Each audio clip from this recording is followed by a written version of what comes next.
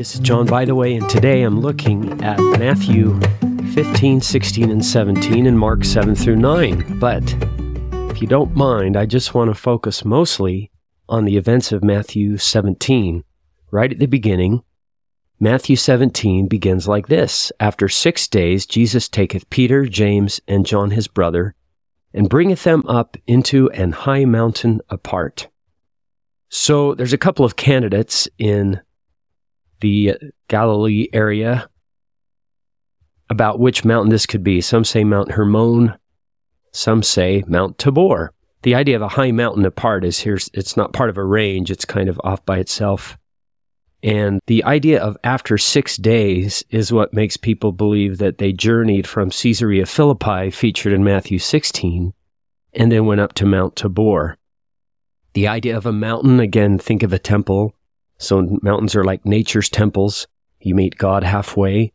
Verse 2, and was transfigured before them, his face did shine as the sun, his raiment was white as the light, and behold, there appeared unto him Moses and Elias talking with him. Verse 4, then answered Peter and said unto Jesus, Lord, it is good for us to be here. And I just love that phrase. If I could make an admission here, have you ever gone to a church meeting that you didn't want to go to? Or ever gone to a church meeting that you thought, why are we having this meeting? For me, sometimes when there's a stake priesthood meeting that begins at 7 a.m., I have a less than celestial attitude, but I go, perhaps out of duty. That's the admission that I'm making. But have you ever gone to a meeting kind of maybe begrudgingly? If you haven't, I know I have. And then something happens, someone says something, and you have that same feeling that Peter had. Okay, it was good for me to be here.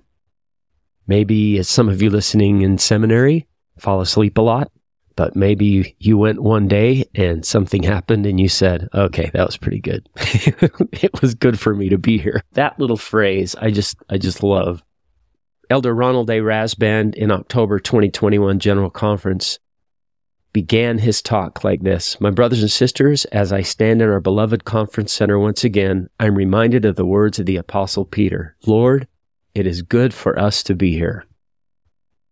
President Thomas S. Monson in April of 94, he said this. So this is way back, 1994. He said, President Benson's chair, situated between President Hinckley and me, has been unoccupied at this conference, although he has viewed the conference proceedings at his apartment by television. Our hearts are full of love for the prophet of God, and his teachings ring in our ears. If he were standing before us at this moment at the conclusion of this conference, I believe he would say, Lord, it has been good for us to be here. One of my favorites, Elder Neal A. Maxwell, that you might not remember, some of you, the listeners, I remember him, but he said this in the April 1985 General Conference. He said, suppose Peter, who said this, had not left his nets straightway when he was first called by Jesus. He might have become the respected president of the local Galilean Fishermen's Association. But he would not have been on the Mount of Transfiguration with Jesus, Moses, and Elias and heard the voice of God. And then he would not have said, it is good for us to be here. And I think about the other places they could have been.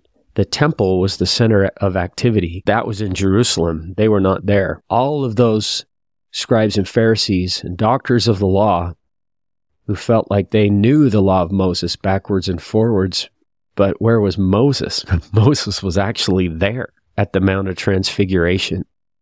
And here's Peter standing there, and I don't know the mind of Peter, but you can imagine, here I am just a fisherman, and that's Moses right there. That's Elias, and that is Jesus. And then he hears the voice of the Father. This is my beloved Son, in whom I am well pleased. Hear ye him, in Matthew 17, verse 5. So sometimes as I look at those phrases, I think it is good for us to be here. If you emphasize the word us, this was important for Peter, James, and John to hear this. It is good for us to be here where they were with the Savior. And we all know from the Doctrine and Covenants that there's a verse that says, stand ye in holy places and be not moved. And one of the things that's hard about that is sometimes you're not sure. You're supposed to go to school every day. Is that a holy place? Maybe you're invited to a party and it seems okay, and then maybe something happens. And you start to get that feeling, the opposite of Peter's phrase, it's good for us to be here. You might get that feeling, I shouldn't be here. And boy, at that point, that's when you've got to act quickly. I know that you might remember Elder Gary Stevenson's story about a student who applied to a prestigious study abroad program in Japan and was accepted. And as all these students from around the world came, the first couple of days of orientation, registration, whatever, a flyer went around speaking of a party that there would be. And, sounds fun. How do you know if a party is a holy place? Well, you don't. Elder Stevenson told this story in the October 2012 General Conference in a talk called Be Valiant in Courage, Strength, and Activity.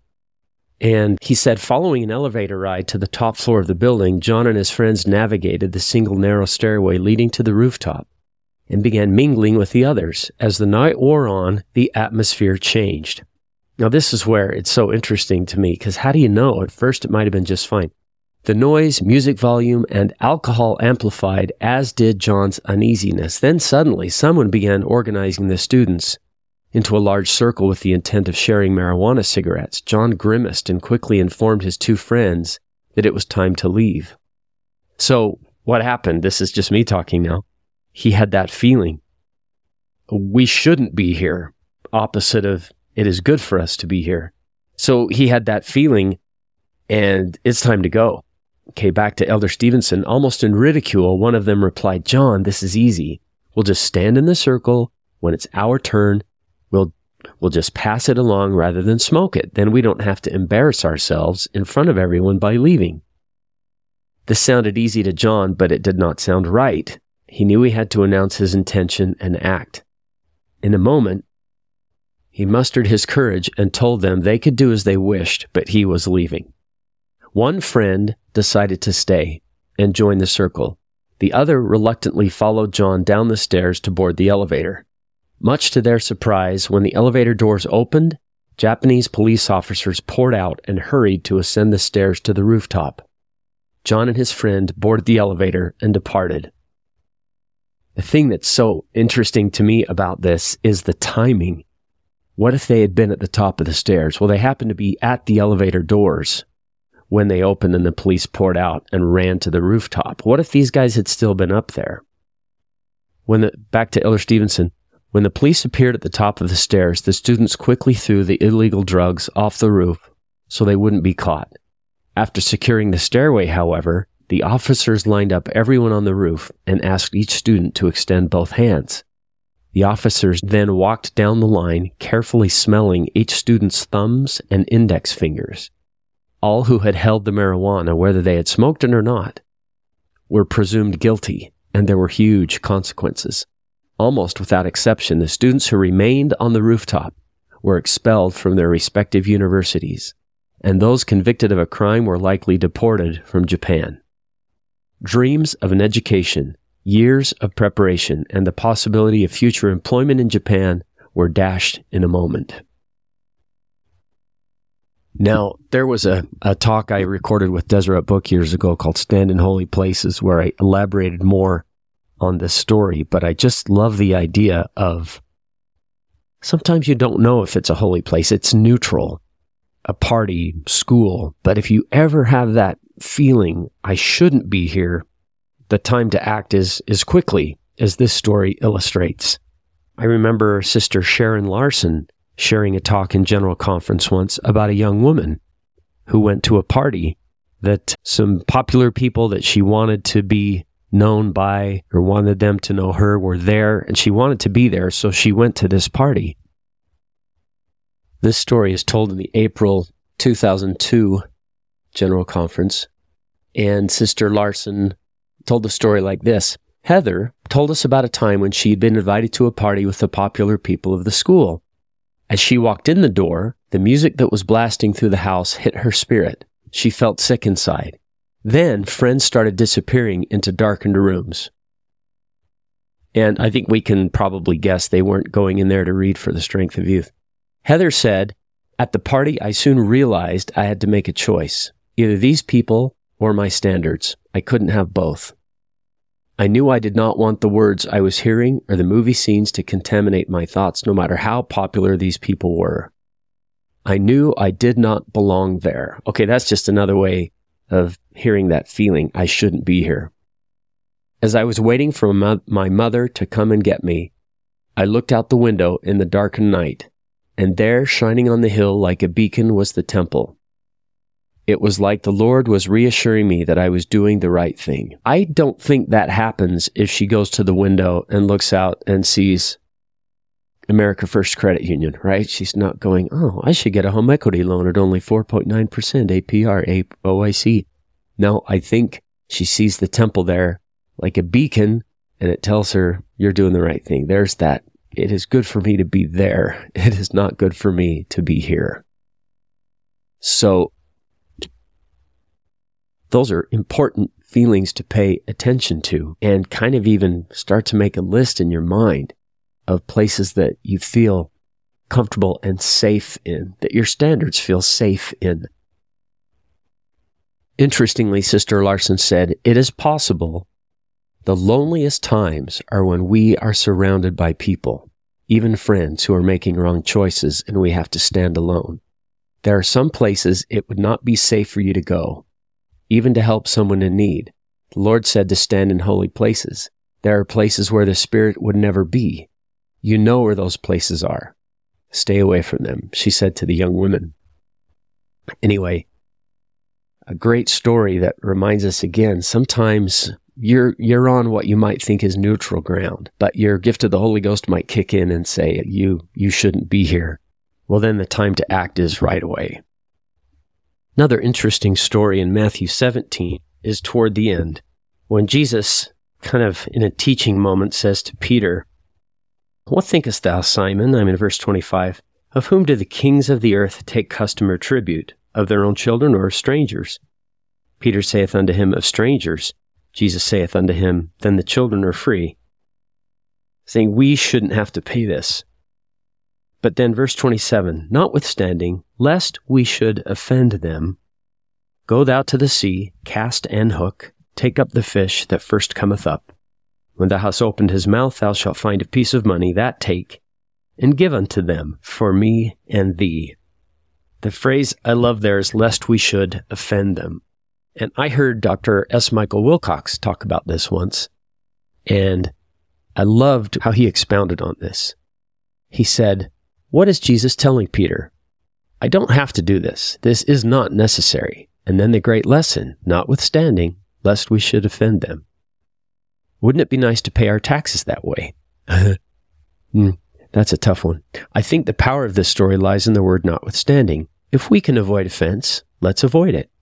That could be the simplest of things, such as driving down the freeway. Sometimes I don't give the other driver the lane when he wants it. Do you do that? My personality changes when I get behind the wheel of a car. It's terrible. Have you ever noticed how driving, politics, and sporting events can change your whole frame of reality? Too often I think, I'm still quoting Brother Wilcox, I have the right of way, get out of my lane. Who do you think you are? The Savior would probably say, give them the lane notwithstanding. How wonderful it would be if when there is a mess in the house, we would say, I didn't make it, but I'll clean it up anyway. Jesus was not concerned about rights. He avoided giving offense when he could. We hear many strident voices today crying out, rights, rights, rights. Too many people invite confrontation and argument with an insistence that could not care less what other people think or feel. Who cares if offense is given? What they want is their own, and often in the most trivial of matters. So this little phrase, lest we should offend them, showed that Jesus felt like that was more important than making the point of who he was and who he should have to pay tribute to. And I think that's a great point for us. Some things matter, some things don't matter so much. And we don't have to make them matter more than they do in our interactions one with another. Well, I love this story on Matthew 17. I hope this has been helpful for you today, and we'll talk to you next time.